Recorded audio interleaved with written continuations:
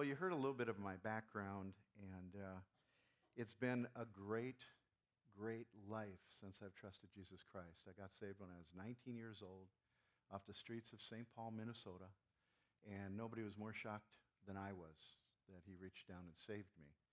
And it wasn't but a few years later I was involved with New Tribes Bible Institute and learning about tribal people that are located all over the world that had never, ever heard the gospel or the name of Jesus Christ. And I was so overwhelmed with what God had done in my life and my wife's life that we dedicated ourselves to take the gospel to an unreached people group. And the rest is history. It's been amazing. I can mention to you that just a couple of years ago when I was working on my D-Min here, a member of our church asked me, how come you haven't been back to Taliabo for so long? It had been 20 years. And I said, well, there's a lot of reasons, but, it's very expensive to go over there. And he said, how about if I paid your way? Would you take me with you? And so a couple of years ago, I was able to have a 20-year reunion with the church that God enabled us to plant there. And it just so happened, coincidentally, actually, that at the same week that I was there in the tribe, they were having a convocation of 7 churches and training the men in those churches that they had gone on to plant. And so I felt like I should not be able to see that. And I was basically a dish rag the whole time. I wept. And they wept. It was just a great time. So church planting is in my blood. I love church planting. I love the church. I was raised a Roman Catholic. I went to parochial schools. And then I went away from the Lord and from church and everything to do with any authority for about 3 or 4 years. And at 19, the Lord saved me. And then when I started to study about the church in the book of Acts, I was just absolutely amazed. And I loved the church. And I've dedicated my life to serving the church. Well, I want to look at 6 areas. And I'm sorry if you were expecting a PowerPoint presentation and a dog and pony show. I don't do those. It could be my age. I don't know. I'm sure they're very helpful in a lot of cases. But this is supposed to be, it's called a workshop, right? Workshop. So you're going to be doing a little bit of work. And I also really enjoy interaction. So if you have a question, please ask the question. It's very important to me that you get your questions answered. And I'm available throughout the rest of the week. I'm around, so if you don't get your question answered, tag me on the campus here. I want to cover about 6 areas, if I can, if God gives me the ability. I want to talk about an overview of the present state of church planting and discuss just a little bit about models and methodologies that are out there now. They're very current.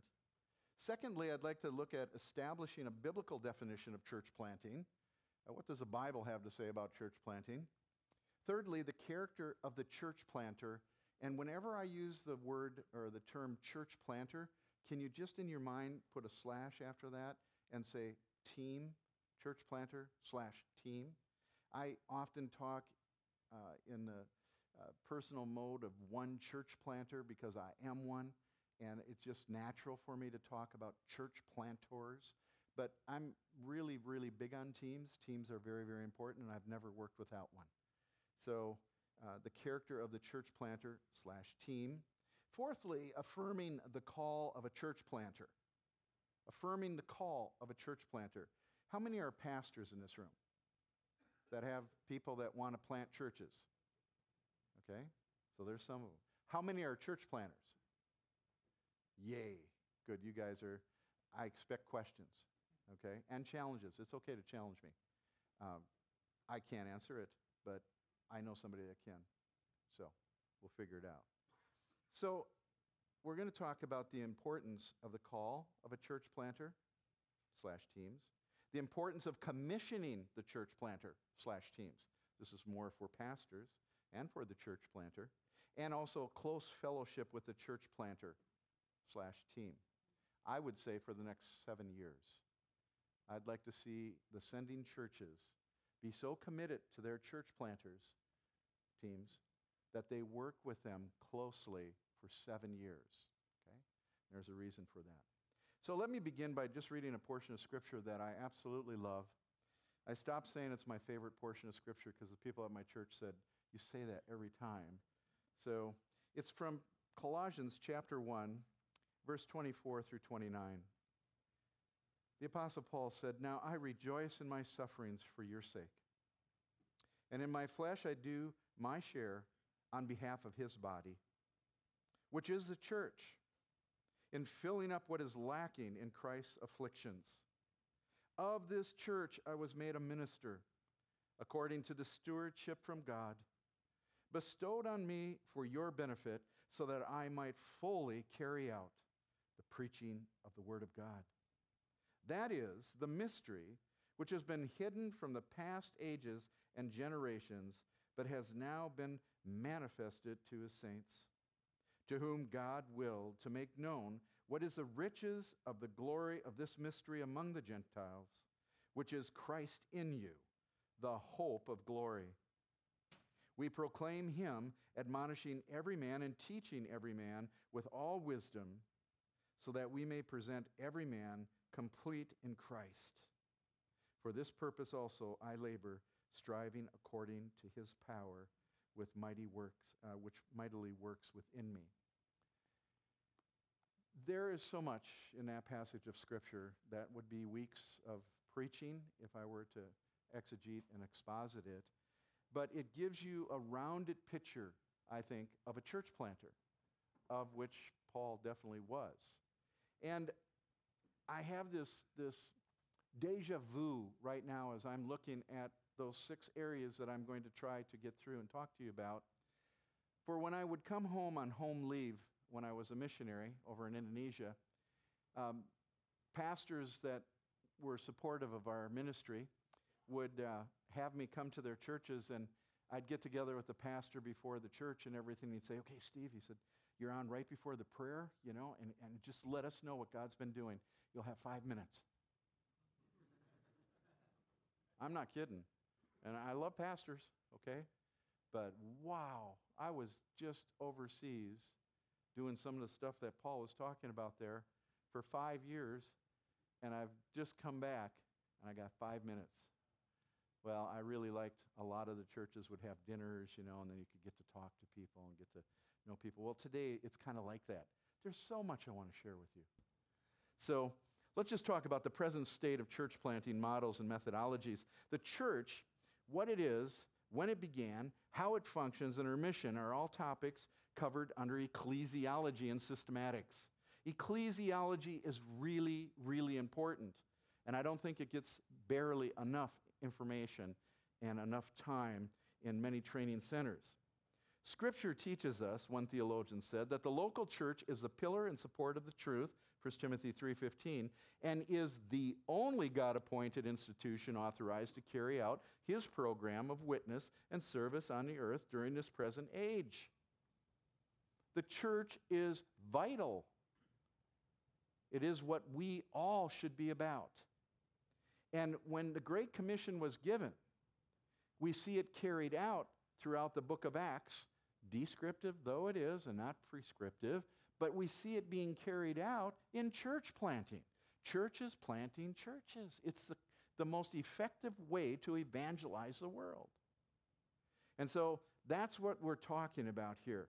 And in the New Testament doctrine of the church, the representation of course, there's 2 things going on. You've got the spiritual universal element of the church and the external. You've got the organization and the organism. And today I want to tell you I'm going to be talking about the local, external, and organizational elements of the ecclesia, the New Testament church. Models and methodologies. Here are just a couple, just a smattering. I want to run right through this because I want to get to the stuff that I really want to talk about, okay? But there's a real lot of stuff out there in church planting. A number of years ago, probably 25 years ago, everybody was a tent maker. Do you remember that? Okay? The church goes through these things. And the only one that stays solid is the one that's with the Word of God. This church here has maintained that. Just doesn't get picked up by fads. Nowadays, everybody is a church planter. And so consequently, there's all sorts of strategies and methodologies. And here's a couple of them. There's the launch large model. There's the missional incarnational model. Okay? There's the organic or house church model. And just because we have time limits here, there's the satellite campus church model. These are all very, very big. Some are big in size, some are small in size, but these are really hot topics nowadays. Each model is identified by the methodologies used to launch the church and plant the church and the principles that guide it in its mission.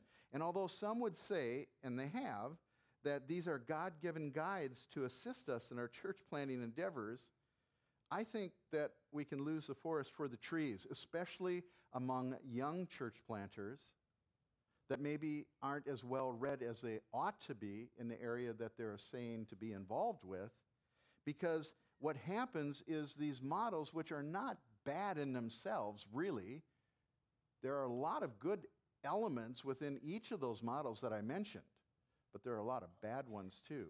And the biggest one is that they all tend towards pragmatics.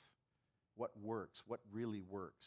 And so we've kind of sacrificed the Word of God and the biblical models in the process. And so younger men that are going out and wanting to do church planting and adopt one of these models, they get swallowed up by the methodology and they lose sight of the biblical ecclesiology that they touched on when they were in seminary as they pursue one model or another. Actually, the culture, the context that they're in, swallows them up. And it's like this gets us set aside. This is down underneath the models and the methods that are being taught out there. And that can never be. The Word must be supreme at all times. This comes about as the church planter team chooses a model that they've determined, maybe even with prayer, maybe even with a group of people around them praying, what model should we use? We want to plant a church. God's kingdom's got to continue on. We've got to help. And so they pray about it, and they choose a model that they've determined through prayer that best suits their demographic, that best suits their gift sets, that best suits their preferences. Oh, I don't want to plant a church out in a rural area. I want to be out in the suburbs. Well, I don't want to go to the inner city. I want to be out in the suburbs. Really, who's driving the show here? Who's the driver in this option here? The church planter. And right there, you're off on the bad footing immediately because you are the one that is making these choices. I'll never forget when I was going to plant this church in St. Paul. I was connected with a church, a large church. I'm not going to tell you who or what or where or when, but the people in that church, in the church planting division, kept asking me, what's your demographic? What's your demographic, Steve? You've got to have a demographic. I said, well, are you going to go to young people? You're older, you know. Thanks. So, you know, maybe that's out. Are you going to go for like, you know, multicultural church? Or what are you going to do? What's your demographic? Are you going to go out in the suburbs? Or what are you going to do? Because it really makes a difference for the way that you plant. And I said, here's my demographic, okay? The lost and the found. That's my demographic. And I'm going to minister to both. And that's my demographic. Well, young or old? Yes. White, black, yellow, red, blue? Yes. Whoever. And I'm just going to preach God's word, the gospel, and teach those people that God brings to us and that we save through his gospel. And I'm just going to watch the Spirit of God raise up a church in St. Paul, which is frightfully destitute of churches. We have probably the largest contingent of mega churches per capita in the United States circling the Twin Cities, Minneapolis and St. Paul. But in the city of St. Paul, hard-pressed to find a sound church. So, let me say that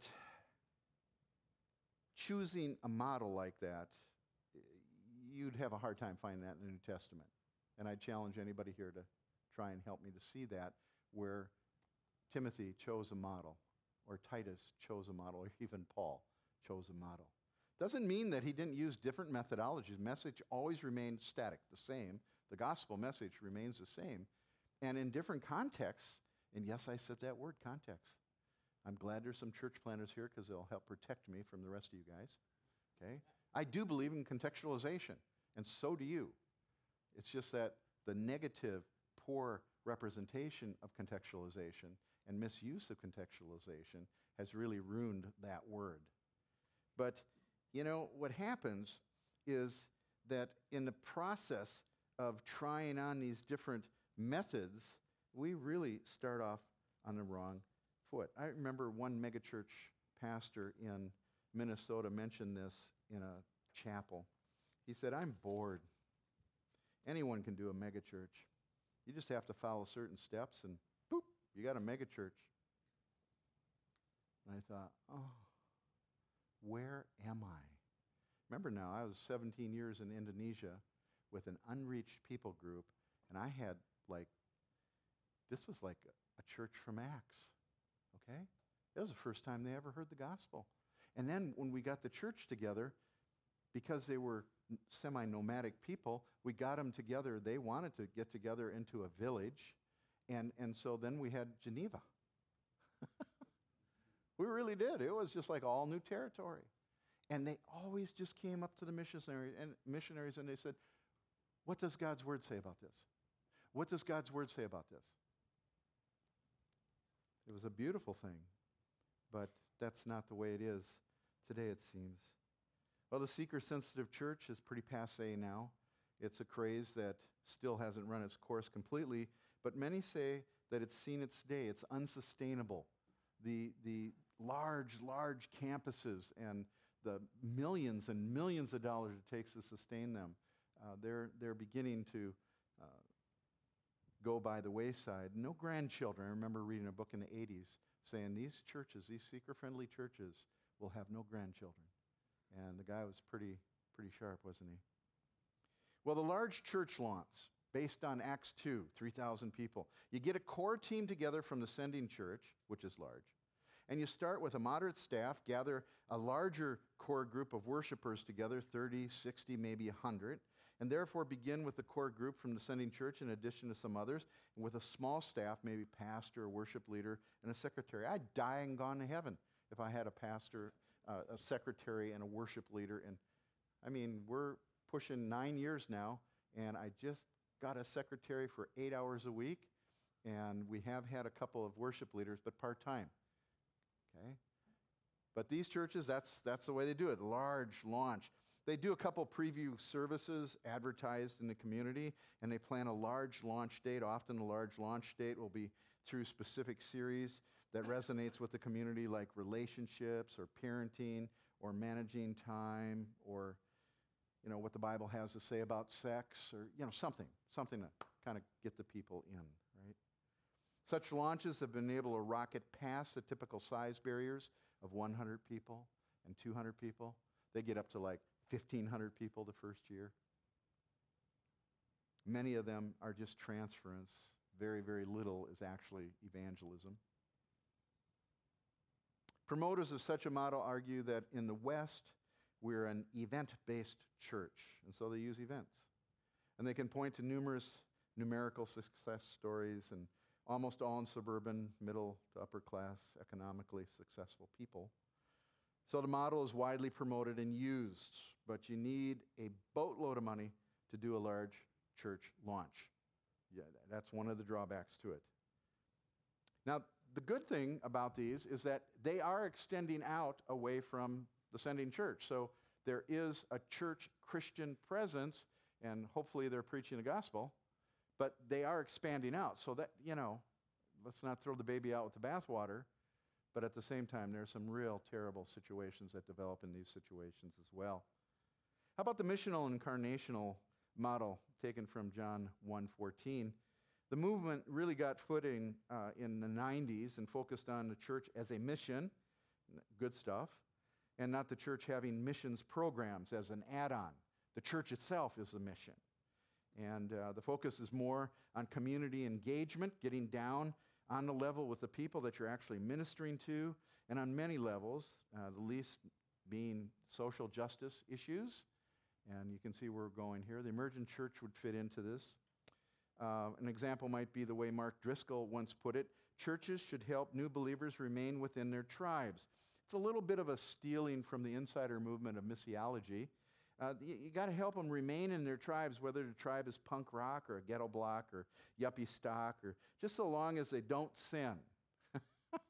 Okay, that's the methodology. And we know how that worked, don't we? Many say that they're merely emulating what cross-cultural missionaries do when they enter a foreign culture. Some drawbacks would be the quite real problem of being absorbed into the culture and allowing the culture to trump the truth of God's word, and that happens more than these churches would like to admit. Integration, engagement, and service take a higher place than the proclamation of the gospel. They want to even bring people into the church before they're believers, make them feel a part of the community before they proclaim the gospel. Not a good thing. Organic house churches, a little bit smaller model here, can be compared to anything organic today. It doesn't have the additives, the unnatural ingredients that are not welcome. Now, I want to tell you something, okay? I was a church planter in a foreign situation, and North American Christianity is a real challenge for my own heart. Okay. I am one. I'm a North American, but I think I was over there too long, and I was able to see something take place amongst a group of people that were shamanistic animists, and see the transformation of God, and them always coming to the missionaries going, what does God's word say about this? What does God's word say about this? And then I come back to the United States, and I'm dealing with churches, and I have to be careful here, because this is a culture too. This is a culture too. It needs to be reached, needs to be transformed. But my wife and I fondly refer to many Christians in this climate as walk-away Christians. They just get up and walk away. You say something from the pulpit they don't understand. They don't come and ask you what you meant. You say something that them come and talk to you about it. You just don't see them anymore. And then you follow up with them. Oh, yeah, we're just going to a place that's closer to our church. And it's so foreign. It's so foreign to this. But it is a culture that needs to be reached. Well, this organic house church model is kind of an answer to that. They really want to just get closer, be smaller, be more relational. And I mean, that's all good, I guess. Acts 2:32 and following is their mandate, used as a biblical justification for these models. Now, the problem is that due to the fact that they've kind of jettisoned the North American church model and the structures and everything, they tend to be less structured. They tend to have unqualified people leading because they put people in leadership positions too quickly, and they don't really use the biblical qualifications. And so consequently, you have that difficulty. And often, many of these house churches devolve into nothing more than a glorified Bible study. When they don't practice the ordinances, many. And so consequently, you have that problem. And then satellite campuses. These really should be considered church extensions, not church plants, due to the relationship with the main campus. These are just literally an extension. And again, the good thing is that you have something going geographically away from the mother church or the sending church, but usually they're centered around a personality, and that personality is the main teaching preacher. And in maybe 4 large churches in Minnesota that I know of that have this model, they don't even have campus pastors. Well, they have a campus pastor, but he's not a preaching or a shepherding pastor. Most of the time, it's the other guy that's up front, which is the worship leader, and they make him the campus pastor, okay? So there's really just one pastor, and he is piped into these various satellites. And then he makes his way around to these satellites, kind of like a circuit preacher back in the day. Again, it's expanding out. More people are hearing the Word of God, and depending on their theology, I don't want to be judgmental, but I think that there's a better way. I know of one multi-site church that, when they lose their personality, they lose the church. And so that's a very dangerous way to go about it. So those are just some of the models that are out there, okay? How about a biblical definition of church planting and the church? Now, I'm assuming most of you are biblically taught. Forgive me if that's a bad assumption, but I'm not going to get into ecclesiology and the Greek and all this stuff and get you background. I'm presupposing you guys understand a lot of this in the background of the word ecclesia in the New Testament, and you've read books on the subject and so forth. But here's a couple of definitions from some men that I think have some things to say to us. David Hesselgrave, when we use the word church, lowercase, as opposed to church with the uppercase, which would be the universal church, the lowercase, the local church, we refer to any duly constituted local body of Christians, believers, who corporately attempt to worship, witness, and serve in accordance with the Word of God. It's good. It's simple. J.D. Payne, anybody heard of J.D. Payne? He's got a pretty big book out on church planting principles, and I've been trying to upgrade my library into the 20th century. Most of my guys are older, and I'm thinking, surely there's got to be something out here. So I got J.D. Payne's book. I think he teaches down at Southern. He's got a lot of good stuff. But what he's done is he's collated all the stuff from my library. All those older works, Rollin Allen and some of the older guys, Hesselgrave and some of these men. But he's done it in a great way, and it's a great tome if you want to get his work. J.D. Payne. He says, biblical church planting follows the way modeled by Jesus and imitated by the apostolic church for global disciple making. It's a methodology and a strategy for bringing in the harvest, raising up leaders from the harvest, and sending leaders to work in the harvest fields. It is evangelism resulting in congregationalizing. I like that. Rollin McCune wrote a systematic theology, and he said, Scripture teaches that the local church is a pillar and support of the truth and is the only God-appointed institution authorized to carry out his program of witness and service on earth during the present age. I'd like to say that I think the church and church planting is a process by which the Holy Spirit gathers together a community of believers through evangelistic efforts, who then begin to actively worship and serve the Lord that saved them. And then as they mature and become established in the Word, servant leaders are recognized and appointed based on lives that characterize the standards set forth in 1 Timothy 3 and Titus 1. Function before form. Function before a title is ever given. A church that has been planted when the congregation of redeemed sinners are meeting regularly for worship, recognize their individual responsibilities to serve the Lord, and are overseen by biblically qualified leaders and observe the ordinances of the church. The worship service of the church is overseen by the men appointed and commended to the Lord as her servant leaders. That's what a church is. Now, I digress for just a minute. That's called a traditional model by the church planting gurus that are out there now. That's a traditional model. Really doesn't work very well anymore. Now, I think that's the biblical model.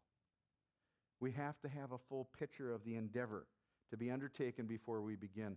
People, the church planters need to know what a church is before they ever go out to plant one. Hesselgrave provided a good structural diagram for us or outline for us, and many of you who've done your reading know about it. It's called the Pauline cycle. I think it's very biblical. He's got 10 sections here, but he starts with the church planter is commissioned. And he, of course, takes it from Acts 13 and from Antioch, and Acts 15, where Paul and Barnabas were, sent out. And then he says, secondly, the audience is contacted. Now, I just want to say this. In 1979, we were commissioned. The audience contacted. In 1983 through 1987, we contacted a group of people. The gospel communicated. In 1987, after studying their language and their culture for 4 years, we communicated the gospel with those people. And number 4, the hearers are converted. Yep, they got converted. We threw the bread out in the water and some came back. And a church was born. And then number 5, the believers are congregated. And so those that believed then, we began meeting together consistently and continued to pour the word of God into their lives. 6, their faith was confirmed. 7th, the leaders were consecrated. Now this took place, the hearers converted, the believers congregated, and faith confirmed over a 7-year period from 1988 to 1995 with the Taliabo. 7 years we taught them. We taught them 3-4 times a week, groups of 100. After they started getting a little bit of understanding under their belt, and they started to be able to read a little bit of their language. We used a lot of these tape talk things because they couldn't read very well, so they would memorize the scripture, and then they'd recite it, and then they'd use it instead of reading it because they read it very halting. But they started having home Bible studies on Sunday afternoons. They just decided to have home Bible studies, and they just kind of sprung up. And over a period of 7 years, we saw leaders begin to surface through function. We found that when men were sick or women were sick, we'd get to the house and there'd already be 3, 4, 5 men praying with them. If somebody was involved in adultery, okay, and it became known, we'd get to the house and we'd see 2 or 3, and they happened to be the same guys. And they're just ministering to them, telling them, God's word says you shouldn't be doing that. Why would you ever do that? And they would repent. We had a great big Christmas get-together and killed 30 pigs and just had a ball, But before we did that, some of the men said, some of our people don't have a lot of food. So why don't we ring the church bell, which was an old bomb from World War II. Why don't we ring the church bell and call all the people that have extra, and they can bring it into the church building, and they can set the extra food and rice and cooking oil around the side of the church, and then we'll let them go, and we'll organize it all out, and then we'll kind of ring the bell again in 2 hours, and we'll let the people that have a need come and get it. Well, there were our deacons. I mean, it just happened. Magic. No, biblical. And the power of the Spirit of God, right? And so, as we continued to train and teach them for those 7 years, we saw leaders develop. And so we consecrated them in 1995. And then the believers were commended. We commended them to the Word of God and His work of grace in their lives. And we left. We left. I left there and came here to Los Angeles, another jungle, from one jungle to another. And talk about full circle, people. The elders of Taliabo made my wife and I kneel down and split bamboo. I remember this to this day because I think I still hurt. They prayed so long, but they all laid hands on us, and they sent us off to Grace Community Church.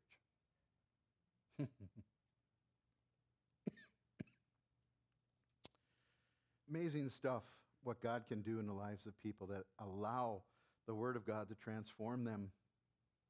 And the relationship continued, and it has continued. I still am in touch with those people. I haven't gone there that much, but I did have another partner that was a linguist and language fellow that lived in Indonesia longer. I was here in LA, and he would make trips back in because he was still translating. And we've kept that relationship so that when I went back there a couple years ago, they all knew me. Many of them have transferred to heaven, but there were still a lot there that remembered. And so finally, sending churches convened, and I got to see that. And there hasn't been a missionary on site since 1995. Who taught them to convene the churches? The Spirit of God taught them to convene the churches. And they did. And they began to train the new leaders coming up in those churches to ordain them to the work of the ministry. Now I want to talk about the character of the church planter / team. This is so important. The task of church planting is an intense and demanding ministry endeavor. A confirmed calling affirmed commissioning and clear understanding of the mission and vision of this endeavor will take, that it takes is non-negotiable. And I think that a lot of failure is because these pieces are not in place. I remember, and I just talked to a man today, honestly, that said, my church, I want to go and plant a church, an unreached people group. I think I know the mission that I'd like to go to and go with. He's trained here through the TMS group, and he said, but my church really doesn't know how to commission me, doesn't know how to really get behind me and everything. And I think, that's something where those of us that do need to come alongside these churches and help them to realize how important it is. Number one, to assess the church planter. Is he ready to be sent out to plant a church like that and do some of that work? But there's certain qualifications that I think that separate a church planter from a pastor. Now, pastors, don't get mad at me. It's just different. It's not right or wrong. It's just different. And I would say this very honestly to you. I think some pastors would be extremely frustrated, and I'll lapse into my hippie days, freaked out if they had to do church planting. They're not cut out for it. And I know, because I am one, that a church planter, just being a pastor, and I'd say just advisedly, but just being a church planter in an established church where he's shepherding a flock that's already established and everything, church planter's just like chomping all the time. My elders are constantly saying, Steve, come back. Steve, come back. Okay? That's why I love LifeGate, because I still get my finger in with churches that are being planted and new works that are being started and helping out. Yes. Yep.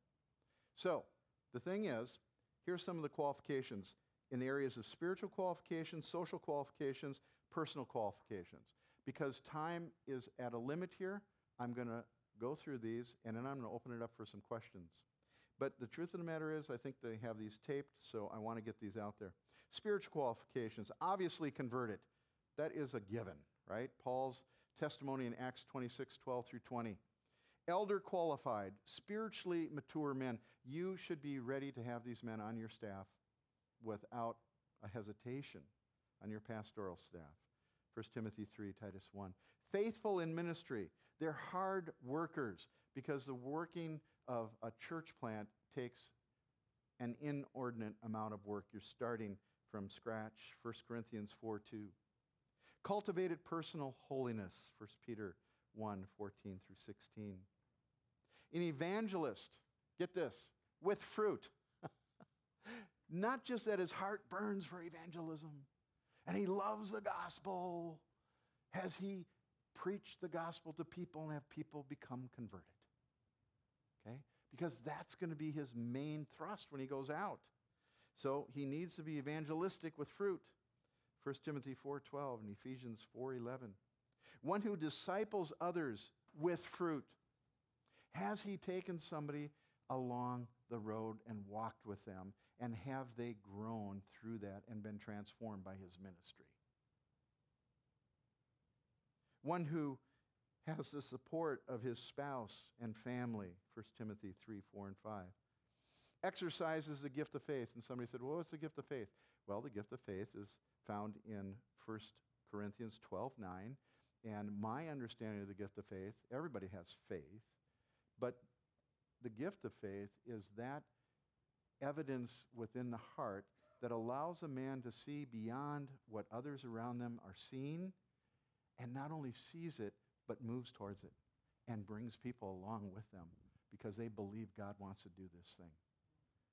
And that is an important feature in a qualification for a church planter. And a prayer warrior, obviously, with fruit. Has he a prayer list? Has he been praying through it? Can he show you God's answers to his prayers, which would go to personal holiness as well, right? Social qualifications. He needs to be friendly and not a jerk. Do you know there are Christians that they say that they're not charismatic, or they're not type A personalities, or they're not gregarious. They're kind of quiet and shy. Hogwash. Well, I guess there are, and they can be, I suppose, but I can't find that in the Scripture.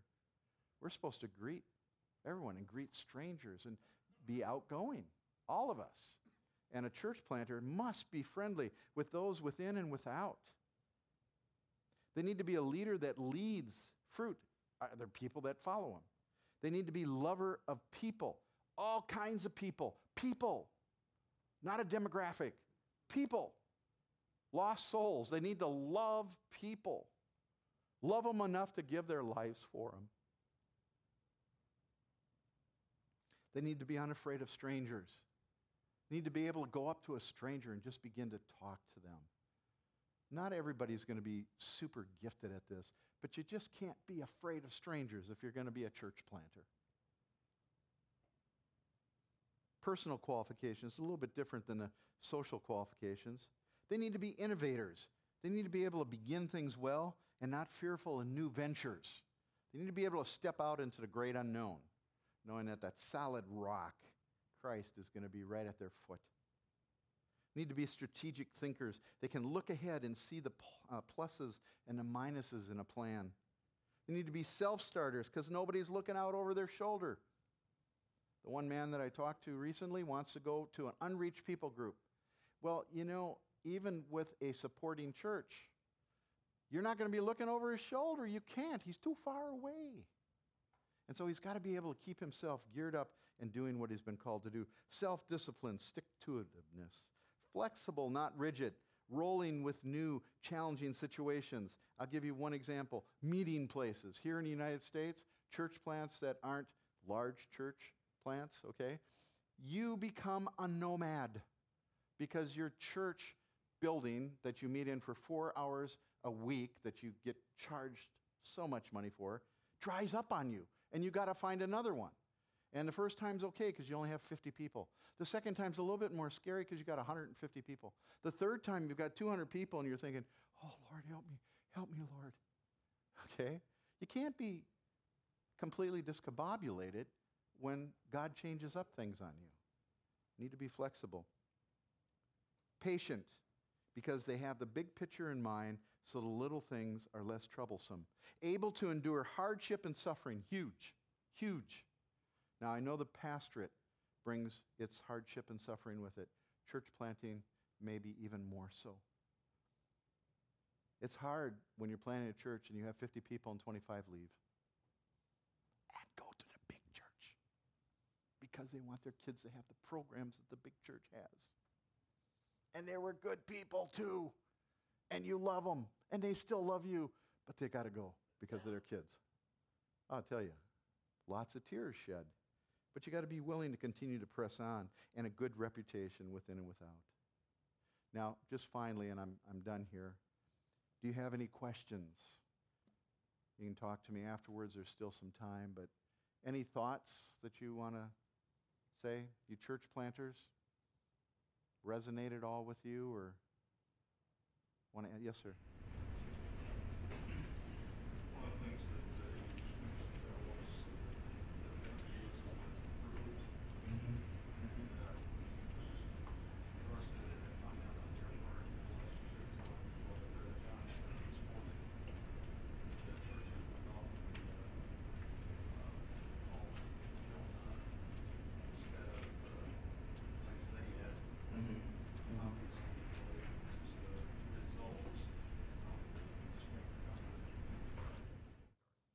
Well, I think an affirmation process, okay, of a church planter who is going to be going out and doing evangelism, you want someone that has at least tested their abilities to evangelize. We know that it's God that gives the fruit.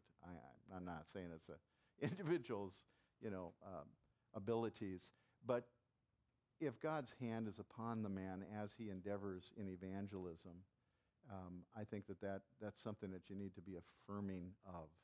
So it's more of an assessment time, so forth. And I'm not talking about Billy Graham-ish, where he's got thousands of people following him. So, yes, sir. Yes, Discovering Church Planting. He's got another one called Apostolic Church Planting, but you don't want to read that because that's way too convicting. Don't get it. Nope, don't get it. Because he says our churches really aren't church plants because they're just church nomads going from one church to the other to the next big thing. They're not being developed through evangelism. It just convicted me to death. But what do? You can't say, no, we only have new converts in our church. Just a second. I was just wondering, unreached people group, when there's no Christians in culture, did you go as a pioneer, like just by yourself, or was it with a little team? We had a team. We had 3 families. Mm-hmm. Yeah, okay. One was a teaching spiritual development guy. The other guy was a linguist and language guy. And the third guy was more base operations and supply guy. And then did you develop a core group of people, or did whoever responded just after those first years of communicating, you kept meeting regularly so that? Yeah, we went in and asked permission to come in because we had the most important message in the world from them about eternal life, which their whole culture was looking for. We didn't know. And it's all on a video called the Taliabo Story. I think it's on YouTube. You can even see it on YouTube. So it tells that whole story. And then we just lived with them for 4 years. So. Okay, Dr. Lonetti, we want to thank him. He's reminded us to be biblical, not be strategists, first off, and to remember what the church is and then be called to what the church planter must be. So let's thank again Dr. Stephen Thank Lonetti. You.